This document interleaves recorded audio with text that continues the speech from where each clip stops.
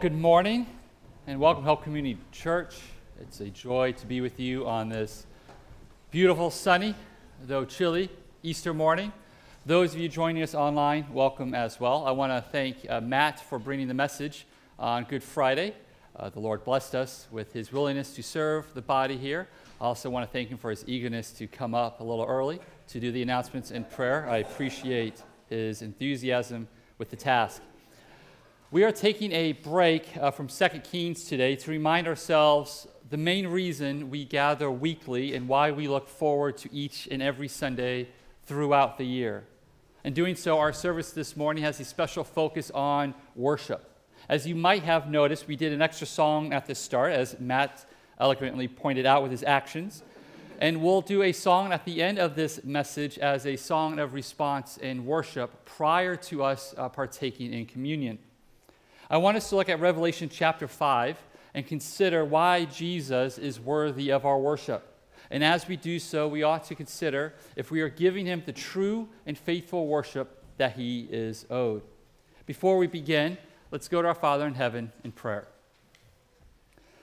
Holy Father, we come before you on this holy day seeking your wisdom, seeking your mercy and grace. We come on the merit of the blood of your Son. We thank you that we can come into your presence as sinners who have been washed, who have been redeemed, and that we can seek wisdom when we lack it. And Father, we do lack it. So help us to hear your voice this morning. Help us to be edified. Help us to be sanctified. Help us to be encouraged as well to do the work that you have given us. Father, we ask these things for your glory by the power of the Spirit. In the name of your Son, Jesus Christ. Amen. If you have not done so already, please go ahead and open to Revelation 5. There are Bibles around. Our main passage does not get put on the screen, but every verse that I read outside of the main passage will be on the screen, so be sure to have it open so you can follow along if it helps you. Let me give you the context as you turn to Revelation chapter 5. Remember, this is the book of Revelation, singular, not Revelations. It's one revelation, and it's written by John. It's a vision that he has received, and he has written it down in this book for us. The book starts with the 7 letters from Jesus to the 7 churches. Then following the 7 letters, in chapter 4, John is then taken up to the throne room of heaven to be shown the events of the future. There he sees the Father on the throne, and he witnesses those in heaven praising and worshiping the Father upon the throne. Then in Revelation 5, our text, the scene shifts to a scroll that's being held by God. So let's begin with that verse, for just verse 1 of chapter 5. Then I, that's John, saw on the right hand of him who is seated on the throne a scroll written within and on the back, sealed with 7 seals. Now the one who is seated on the throne is God the Father, as the previous chapter makes clear.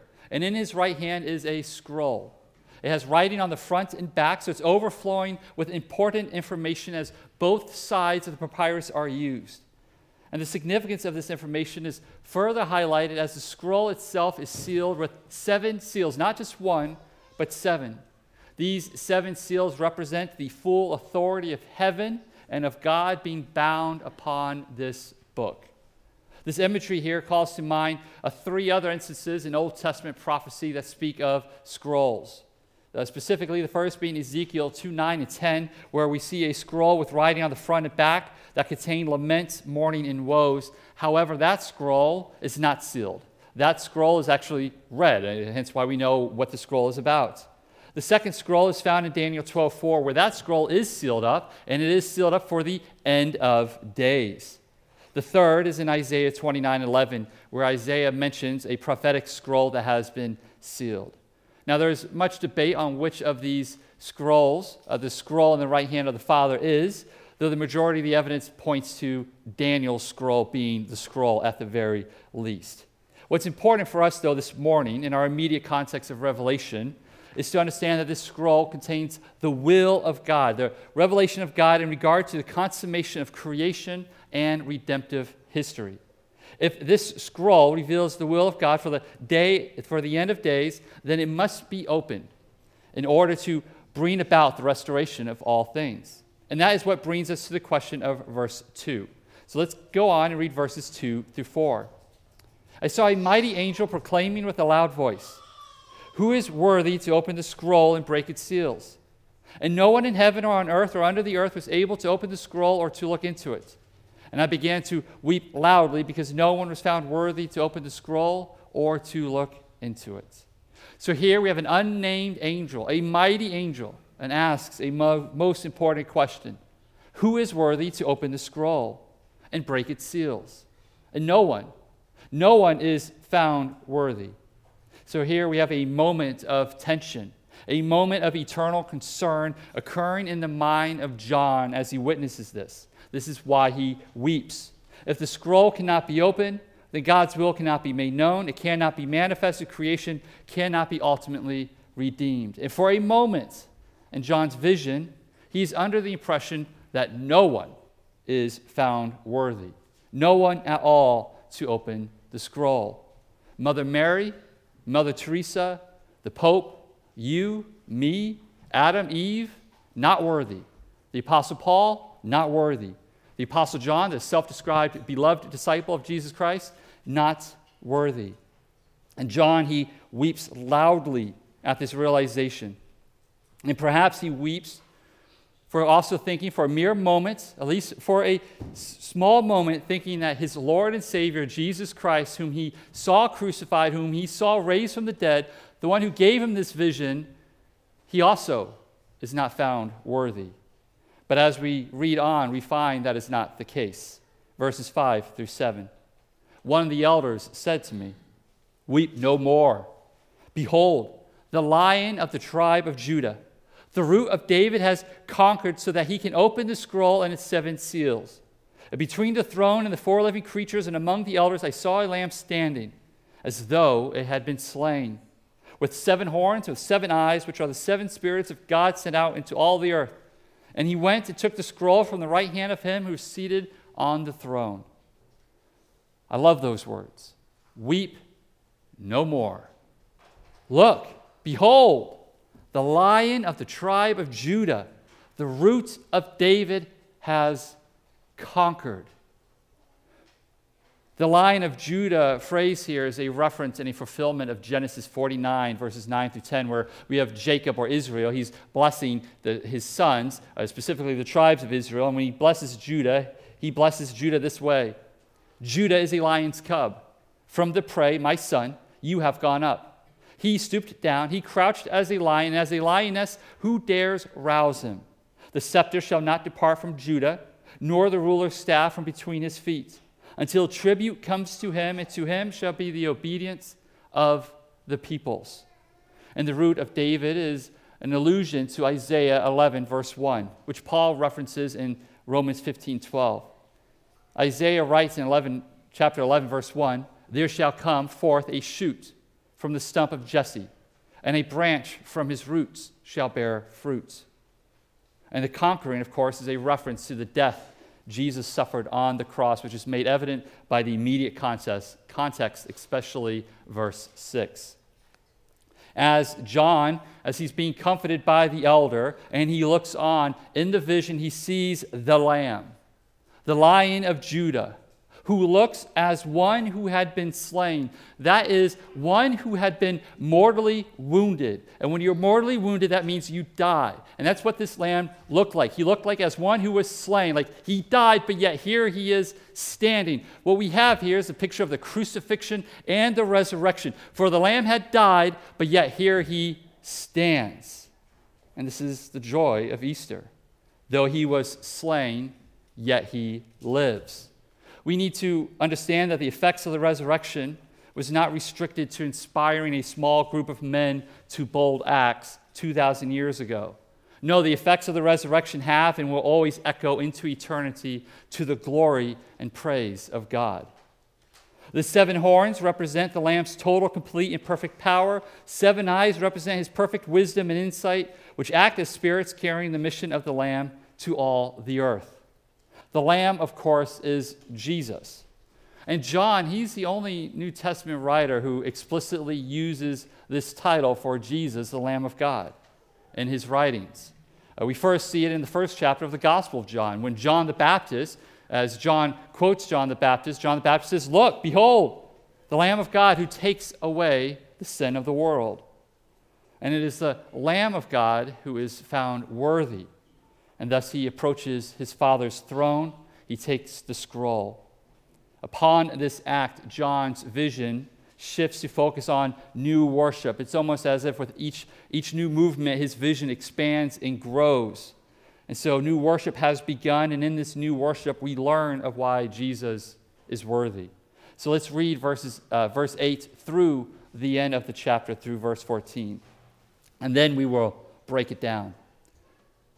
When he had taken the scroll, the 4 living creatures and the 24 elders fell down before the Lamb, each holding a harp, and golden bowls full of incense, which are the prayers of the saints. And they sang a new song, saying, "Worthy are you to take the scroll and to open its seals, for you were slain. And by your blood you ransomed people for God from every tribe and language and people and nation. And you have made them a kingdom and priests to our God. And they shall reign on the earth." Then I looked, and I heard around the throne, the living creatures and the elders, the voice of many angels, numbering myriads of myriads and thousands of thousands, saying with a loud voice, "Worthy is the Lamb who was slain to receive power and wealth and wisdom and might and honor and glory and blessing." And I heard every creature in heaven and on earth and under the earth and in the sea and all that is in them saying, "To him who sits on the throne and to the Lamb be blessing and honor and glory and might forever and ever." And the 4 living creatures said, "Amen," and the elders fell down and worshiped. Let's break this down by looking at the first hymn that is sung in verses 9 and 10. We have the 4 living creatures, and it's debated exactly what these 4 living creatures are. At the very least, they are some sort of high order of angelic beings. And we have the 24 elders along with them. They all fall down before the Lamb, and with harps and golden bowls full of the saints' prayers. And when we talk about saints' prayers, we're not talking about special people who have done miracles. We're talking about you and I, we who have been redeemed, washed by the blood of the Lamb. We are the saints. We who place our faith and trust in Christ, we are the saints. You don't need to do a miracle. You don't need the church to say, "Hey, you're a saint." No, if you believe and you trust in Jesus Christ, you are a saint. You are a righteous one by the works of Christ. And so our prayers are before them. They're in these golden bowls. And they sing a new song. "Worthy are you to take the scroll and to open its seals." And then they go on to state why the Lamb is worthy. They say, "For you were slain, and by your blood you ransomed a people for God from every tribe, language, people, and nation. And you have made them a kingdom and priests to our God, and they shall reign on the earth." The first reason given here in verses 9 and 10 for the Lamb, for Jesus being worthy, is the cross. It is the blood that he shed to purchase for God a people who are made into a kingdom, who are also priests, that is, they serve God. And as redeemed people of God will be given authority to reign on the earth. This is penal substitutionary atonement, which so many of the church today reject, or they just refuse to talk about because they don't, for whatever reason, they don't like to talk about the blood of our Lord and Savior. Penal substitutionary atonement is that Jesus, the Son of God, upon the cross, suffered the wrath of God in our place for our sin. But if there is no wrath, if there is no judgment, and that's what we mean by the wrath of God, right? We're not talking about vindictive anger. We're talking about the justice of God being meted out. If there is no wrath, no judgment, then justice is not satisfied. And our offense remains, and we have been made into nothing. We need to understand that God, being perfectly holy, being perfectly just, being perfectly loving and merciful, if God wants to have a relationship with us, we cannot remain the way that we are. He cannot love us as we are born, or else he would do so. And he would not write verses that speak about how he hates lovers of iniquity. And he would never have sent his Son to die on the cross if he could love us that way. But he can't love us as we are because he is holy and righteous, and we are unholy and sinful. Therefore, we cannot be in his presence lest we are made clean. What is unclean cannot enter into the presence of he who is perfectly clean and perfectly holy. God cannot tolerate us on any level as long as we remain in sin. He is perfect. And the only thing that constrains the action, the will of God, is himself, is his nature. He cannot act in a way that would make him imperfect in any manner. Therefore, in accordance to his perfect, holy, just, righteous, and loving nature, God the Father sent his Son to be our propitiation, our atoning sacrifice in our place. Jesus didn't die on the cross simply to, or wrongly actually, to believe that he didn't die just to protect us from an angry, vindictive God. He died to serve and satisfy the justice of a holy, righteous God in our place. And he does so because he loves us. And the Father does this to his own Son because the Father loves us. See, the Father wants to love us. He wants to have a relationship with us, but he can't as long as we remain in sin. Thus, he sent his Son. The cross is not the image of a caring son who takes punches in our place from an abusive father. No, it's an image of a loving God who is willing to endure the unthinkable for the unholy, so that God's people may know their God and that they may live with him forever. If we deny this truth, that this happened, then there is no Good Friday. There is no joy to be had on this Easter, for our sins are still yet to be paid for. The debt has not been paid. But the Lamb, who was without sin, without stain or blemish, having been slain for our sin, having drank the wrath of God's perfect love and justice, has been able to make us into a kingdom and into priests. The kingdom we are purchased into is currently existing, and we are currently priests. We need to understand here, and the only future tense that we see here in verse 10 relates to us reigning on the earth. They shall reign on the earth. The other two are past, made into the kingdom and priests. This is the fulfillment of God's promise given to his people way back in Exodus 19, verses 5 and 6. God on Mount Sinai, talking to Moses and his people, says, therefore, if you will indeed obey, and notice this is conditional, right? He says, if you obey my voice and keep my covenants, you shall, right, or you will be my treasured possession among all peoples. For all the earth is mine, and you will, so future, be to me a kingdom of priests and a holy nation. This task, this promise that God gives him is conditional, and it's an impossible one. See, all the Old Testament points to the need for Christ. All the Old Testament, God says, if you do these things, you will be my people, but you're not going to be able to. I'll give you everything that you need, but in your own power, in your own spirit, in your own nature, you cannot do this. The old covenant is not sufficient. Your way cannot do it.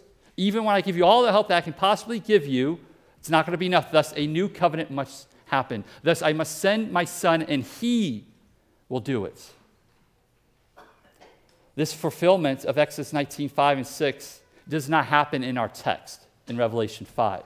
John is referencing it, but the actual fulfillment of it does not happen in Revelation 5. It happens with the establishment of the church by the blood of Christ. When he shed his blood upon the cross and ushered in the new covenant, that is when this was fulfilled. When we were given new hearts, when we were born again, when we were made into a new creation, when the Spirit dwelt within us, this is when it happened. John brings this point up at the start of his book here in Revelation when he greets the seven churches. In Revelation 1, verse 5 and 6, he says, from Jesus Christ, the faithful witness, the firstborn of the dead, and the ruler of kings on earth, to him who loves us and has freed us from our sins. How? By his blood. And made us a kingdom, priests to his God and Father. To him be glory and dominion forever and ever. Amen. This reality means two things for us today. First, that right now, by the blood of the Lamb, you are part of a kingdom that will never end. You are a citizen of an everlasting kingdom that will stand regardless of what occurs in this world and regardless of what happens to this world. America, as great of a nation you might think it is, one day will fail, like utterly and completely fail. But while we enjoy the blessings of American freedom, We do not belong to this nation. This is not our home. We are called to be good citizens. We're called to bless where we live, where we reside in this age, but this is not our home. We belong to a greater home, a greater nation, a greater kingdom, one that is eternal and one that will not ever fail. Second, this kingdom that Jesus purchased with his blood for God is just that. It's a kingdom, a collective group of individuals who serve, love, and live with one another. Jesus has not purchased silos that live and operate on their own. You cannot faithfully claim to be part of the kingdom while willingly living and acting out your faith on your own, thinking it's just me and Jesus. If it's just you and Jesus, you don't know Jesus, because in order to know Jesus, you have to know his bride. You have to be part of the body. You have to be part of the body of which he is the head. And if you're not part of that body, actively part of that body, we're not talking spiritually, that's Gnosticism, right? We're talking about a physical presence in the body of Christ. You cannot know him. So you're either part of the body or you are not. You are either in the one true vine or you are not. In regard to us being made priests, that signifies our role, our responsibility, our function. That not only are we made into a kingdom, but we are made to serve and worship God. Before we couldn't do it rightfully, faithfully, but now we can.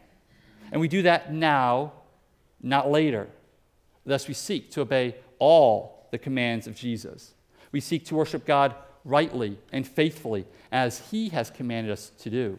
Not as the world thinks we should do, or not how we think we can best do it to reach the world, but as he has commanded us to do. The kingdom is an interpersonal, relational reality, not just with the triune God, but with others, and especially so in this age, for it is others, it's our brothers and sisters in Christ, who will help us become more like Christ as we serve one another, as we love one another, as we forgive one another for the hurt and harm that we have caused each other, as we lay down our preferences out of love for one another's sake. And we do all of this for the glory of God. And we remind ourselves of this truth as we gather together on the regular basis, on the weekly basis, and as we partake of the sacraments of baptism and communion as one body and one faith. And don't play the card, well, this sounds like legalism. It's not. It's faithfulness. It's obedience. Citizens of the kingdom act this way. Those who don't act this way are not citizens of the kingdom. Those who are made new in Christ live this way. Those who aren't, don't. This isn't how you get into the kingdom. This is what happens when you get citizenship. When you are given a passport, when you're granted citizenship into this kingdom, you get new power. You get a new spirit. You're made anew. You get a new name. You're no longer what you were. You're now righteous, redeemed, and holy. Note that the work of Christ upon the cross is wholly and fully sufficient for the task. His sacrifice in light of his life of perfect obedience is truly all perfect and satisfying for our sins. If it wasn't, Christ would not have been raised.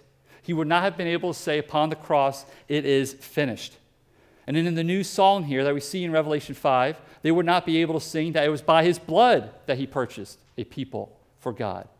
And praise God, praise Jesus that it is finished. Praise God, there is no purgatory. There is no need for indulgences. There's no need for a pope to approve of your salvation. There's no need for the sacraments as it relates to our salvation. There is no need for us to do anything but to look to the Lamb of God for our salvation, to place our faith in him and him alone. The text doesn't say that Jesus, by his blood, co-signed a loan, and we must pay a portion to finalize it. It doesn't say, praise the Lamb who made a way, who cleared the path, and we must do the rest. It doesn't say he ransomed only a part of us or only covered certain sins in our lives. Maybe Jesus died for all the sins that we committed prior to coming to faith, but not the ones after, thus we need to do more work. Or maybe there are some sins that the blood of the Son of God just does not cover. No. Where sin abounds, grace abounds all the more. The redemptive work is done. This is why we can rest in him. Because we don't need to do anything to earn his grace or favor. We just need to trust in him. He did all of it by his blood. This truth then leads to John's vision expanding even more so. The scene of worship expands to the myriads and thousands of angels saying the words of verse 12. And note this, they say this loudly. They're not doing this quietly, they're saying this loudly.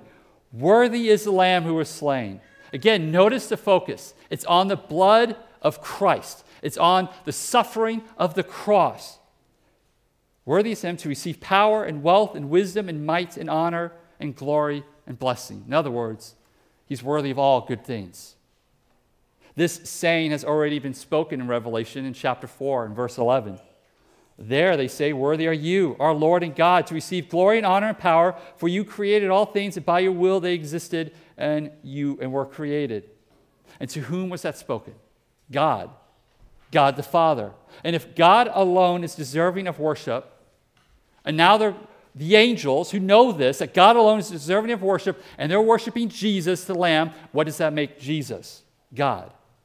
So here we have one of the many evidences, one of the many instances of the triune nature of God, that is, the three persons, one God, being on display in the New Testament, well before any council met to discuss or to debate on the issue.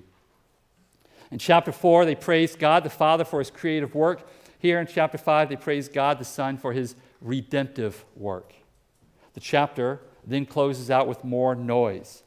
This scene, as truth gets proclaimed, as truth is witnessed more and more, this scene of worship just gets louder and louder and louder as the worship grows and grows.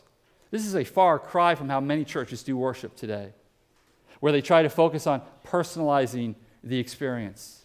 This is not a dark scene. The lights are on in heaven, right? John can see all the angels, right? He's not just simply hearing the angels, he's seeing the angels. Jesus didn't turn the lights off before they worshiped him, right? Hey, let's get the lights before we do this so we can have our own personal. No, this is a corporate, this is a cosmic worship experience. We do this together as one body, as one voice. Let us not be afraid to shout and clap. And by clapping, I'm not talking about simply like the rhythmic clapping that can be awkward. I'm talking about like when you're singing a hymn, a song, and there's some deep truth that strikes you, like Jesus is alive, or he raised from the grave, or whatever it is, and you're just like, yes! And you say it, and you can just clap, and you pump your fist, or you give out a war whoop, whatever it may be. Like, let it out. It's okay. It's okay to be loud. Don't give in to disorder, right? Here, there's a lot of noise, but it's all in order, and it's all in praise to the Father and to the Son. So let it out. I know many in America today have abused emotions. They have used emotions in the church to manipulate people. They have used emotions to guide their faith. And that's wrong. But we also need to make sure that we're not responding too far the other way and think our faith is emotionless. Because it is not. Our emotions are like the soil of our soul. If we want the Word of God to take root and produce fruits, we must allow the soil, our emotions, to be renewed and conditioned by the truth of the gospel. So don't be afraid to get emotional. Just make sure it's being guided by truth. In the final two verses, we see John hearing every creature, every single creature in all of creation, animals, humans, believers and non-believers, all saying, to him who sits on the throne and to the Lamb, so to the Father as well as to the Son, be blessing and honor and glory and might forever and ever. That means now and always. And the four living creatures, they close it out by saying amen. The elders fall down and they continue their worship. This alludes to Paul, what he writes in Philippians 2. Philippians 2 is explaining the reason for the incarnation. In verses 8 through 11, he says, "And being found in human form, he, Jesus, humbled himself by becoming obedient to the point of death, even death on a cross." It's the slaying of the Lamb there. "Therefore, God has highly exalted him." So when he's talking about the exaltation of Christ, he's talking about the resurrection of Christ. He's talking about the ascension of Christ, which could not happen if Jesus was not the Son of God, if he did not live a perfect life, if he was not sinless, and did not take on the full wrath of God. Because he paid paid for our sins, and he suffered the justice. The Father, in his perfect justice, had to raise him, and he raises him, he exalts him, and bestowed on him the name that is above every name, so at the name of Jesus, every knee should bow in heaven and on earth and under the earth. That's just a Jewish way of saying everywhere in all of creation. And every tongue confess that Jesus Christ is Lord, to the glory of God the Father. If this is the worship that is ascribed to Christ in heaven, how do you think this impacts how we view Sunday gatherings? If the worship here in John's vision focuses on the blood of the Lamb, focused on Christ crucified, what then should our Sundays be focused on? Morality? TED Talks? Politics? How to be a good American citizen and voter? Or should it be focused on the Lamb who stands, though he has been slain? Do you think worshiping Christ faithfully involves gathering his people once a month? Or for some of you, once or twice a year? Do you think that the Sunday gathering is something you do or partake in as you have time? That is, does the worship you offer the Lamb come from leftovers? Whatever time, energy, or money you have left after your other priorities at the end of the week, well, then you offer that to the Lamb. You offer that to the Lamb who had been slain. Do you think that equals to him be power, wealth, wisdom, might, honor, glory, and blessing forever and ever? Let us then not be slack in our duties. Let us not be slack in our faithfulness. We are not mere broken people who are sinners. Right? We hear that term, oh, well, we're broken. Well, we're all sinners. And it's true, we're all sinners. But we must not use it as an excuse. Well, we're all just broken. We're just lazy. This is how we are. No, it's not. It's how you are if you're not born again. But if you're born again, you're a sinner who has been washed by the blood of the Lamb. You are redeemed.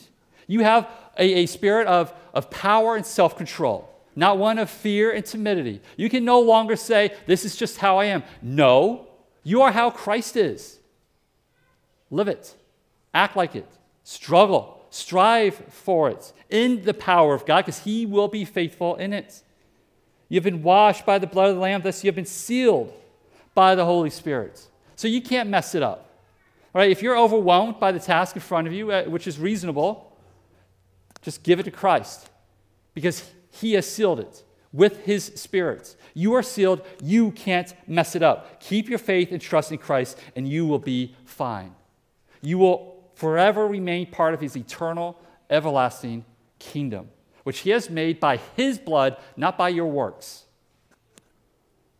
Thus, we are also part of a royal priesthood, so we seek to serve God.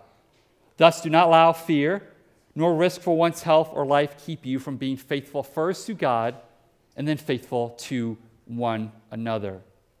Let us continue to gather together as we encourage one another all the more with love and good deeds as the day of the Lord draws near, whether that be the day he returns or the day he calls us home. And no one here knows when that day will be. Let us worship him in all we do, but especially on Sundays, the Lord's Day, as we celebrate the resurrection each and every week. We do this weekly as a body, and we do it daily as we live it out individually, never truly apart from the body, but always a part of the body wherever the Lord takes us. Let me close with these words from an ancient brother in Christ, Gregory of Nazianzus from the 4th century. These words essentially sum up the main applications that you'll find in the whole of the New Testament. He writes, "Let us offer ourselves the possession most precious to God and most fitting. Let us give back to the image what is made after the image. Let us recognize our dignity. Let us honor our archetype. Let us know the power of the mystery and for what Christ died. Let us become like Christ since Christ became like us. Let us become gods for his sake, since he for ours became man. He assumed the worst that he might give us the better. He became poor that we through his poverty might be rich. He took upon himself the form of a servant that we might receive back our liberty. He came down that we might be exalted. He was tempted that we might conquer. He was dishonored that he might glorify us. He died that he might save us. He ascended that he might draw to himself us, who were lying low in the fall of sin. And let us give all, offer all to him who gave himself a ransom and a reconciliation for us. Let's pray. Father, thank you for this word that you have given to John to be passed on to us. We thank you that we can glimpse into the heavens and we can see this scene unfold. We know words can't do it true justice, Father. But we thank you that in some way, in some capacity, we can understand it. And we ask by the power of the Spirit that you would help us in this, that you would help us bend our souls to your will, to your glory, that we would give you the due worship that is due to you and to your Son and to the Spirit. Father, I ask that you would search each and every one of our hearts here this morning, that if we don't know your Son, if we don't know you the way that you call us to do it, to know you, that you would remove the scale from our eyes, that you would turn our hearts of stone to flesh, that you would help us to see and know the truth, that if we lack faith, if we have doubt, if we're struggling to believe, that you would give us the confidence of faith that we need. Help us to trust in you in all things, to trust in your Son in all things, by the power of the Spirit. Father, we thank you that you are merciful and gracious. We thank you that you, in spite of our sins, you are still faithful. Help us to repent of our sins. Help us to confess them. As we come to the table this morning, we ask that you would bless the cup and the bread, that they would be the gifts of grace that they are, that they would remind us of the work that your Son has accomplished on the cross. That they would also remind us that your Son is risen from the grave, the tomb is empty, that he has ascended, that he's at your right hand right now, interceding on our behalf. And one day, Father, you are going to send him back in the fullness of his glory. And when he returns, he will judge the righteous and the unrighteous. So help us to live in holiness and in faithfulness that you call us to be. Help us to know your word. Help us to abide in your word as acts of love and devotion towards you, so that you and your Son can continue to manifest yourselves to us in the Spirit, as we are filled with the Spirit, as we walk in the Spirit. Father, we thank you for all these things, and we ask that of all the needs and all the wants in this world, that you would be glorified, and that in your glory you would remember us as you look to the blood of your Son, and you see our justification rooted in him and what he has done. We thank you for your great love. We thank you for your perfect justice and holiness. Help us to understand when we don't. Help us to glorify you when we get lazy, when we get tired, when we struggle to understand why. Help us to put our faith in all things in your Son, Jesus Christ. Father, we ask this for your glory by the power of the Holy Spirit, and in the name and the blood of the Lamb who was slain, Jesus Christ. Amen. So at this time, we're going to go into a song of response and worship. So the praise team is going to come on up. They're going to lead us in that. As soon as that song is over, myself and Matt will be at one of the tables. We'll go into communion. Before you come up for communion, take a moment to pray, confess your sins to the Father. If you are a believer who is not walking in unrepentant sin, you are welcome to come to the table. And regardless of what sins you've committed this week, if you have put your faith and trust in Christ, confess it, confess your sin, come to the table with joy, knowing that you can by the blood of the Lamb. And then after you take the elements, take it back to your seats, consume it, and then we'll close out a couple more songs of praise.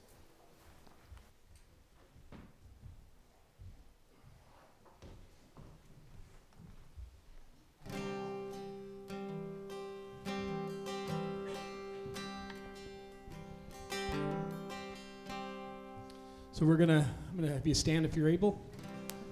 And I'm gonna sing, if you'll see on the words, I'm gonna sing what's in the parentheses for the verses.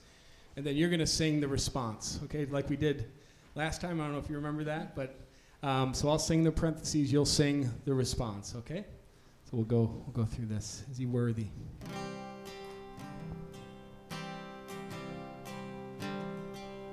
Do you feel the world is broken? We do. Do you feel the shadows deepen? We do. Do you know that all the dark won't stop the light from getting through? We do. Do you wish that you could see it all made new? We do.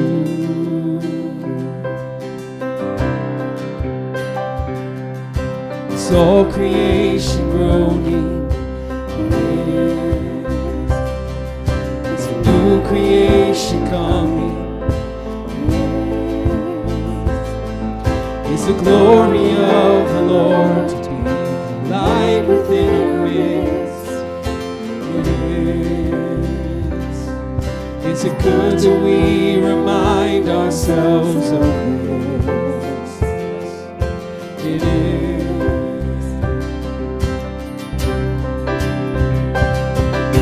Is anyone worthy? Is anyone whole? Is anyone able to break the seal and open the scroll? The Lion of Judah who conquered the grave. His name is rooted and the Lamb who died to ransom the slave. Is he worthy?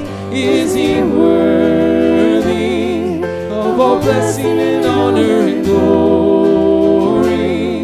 Is he worthy of this?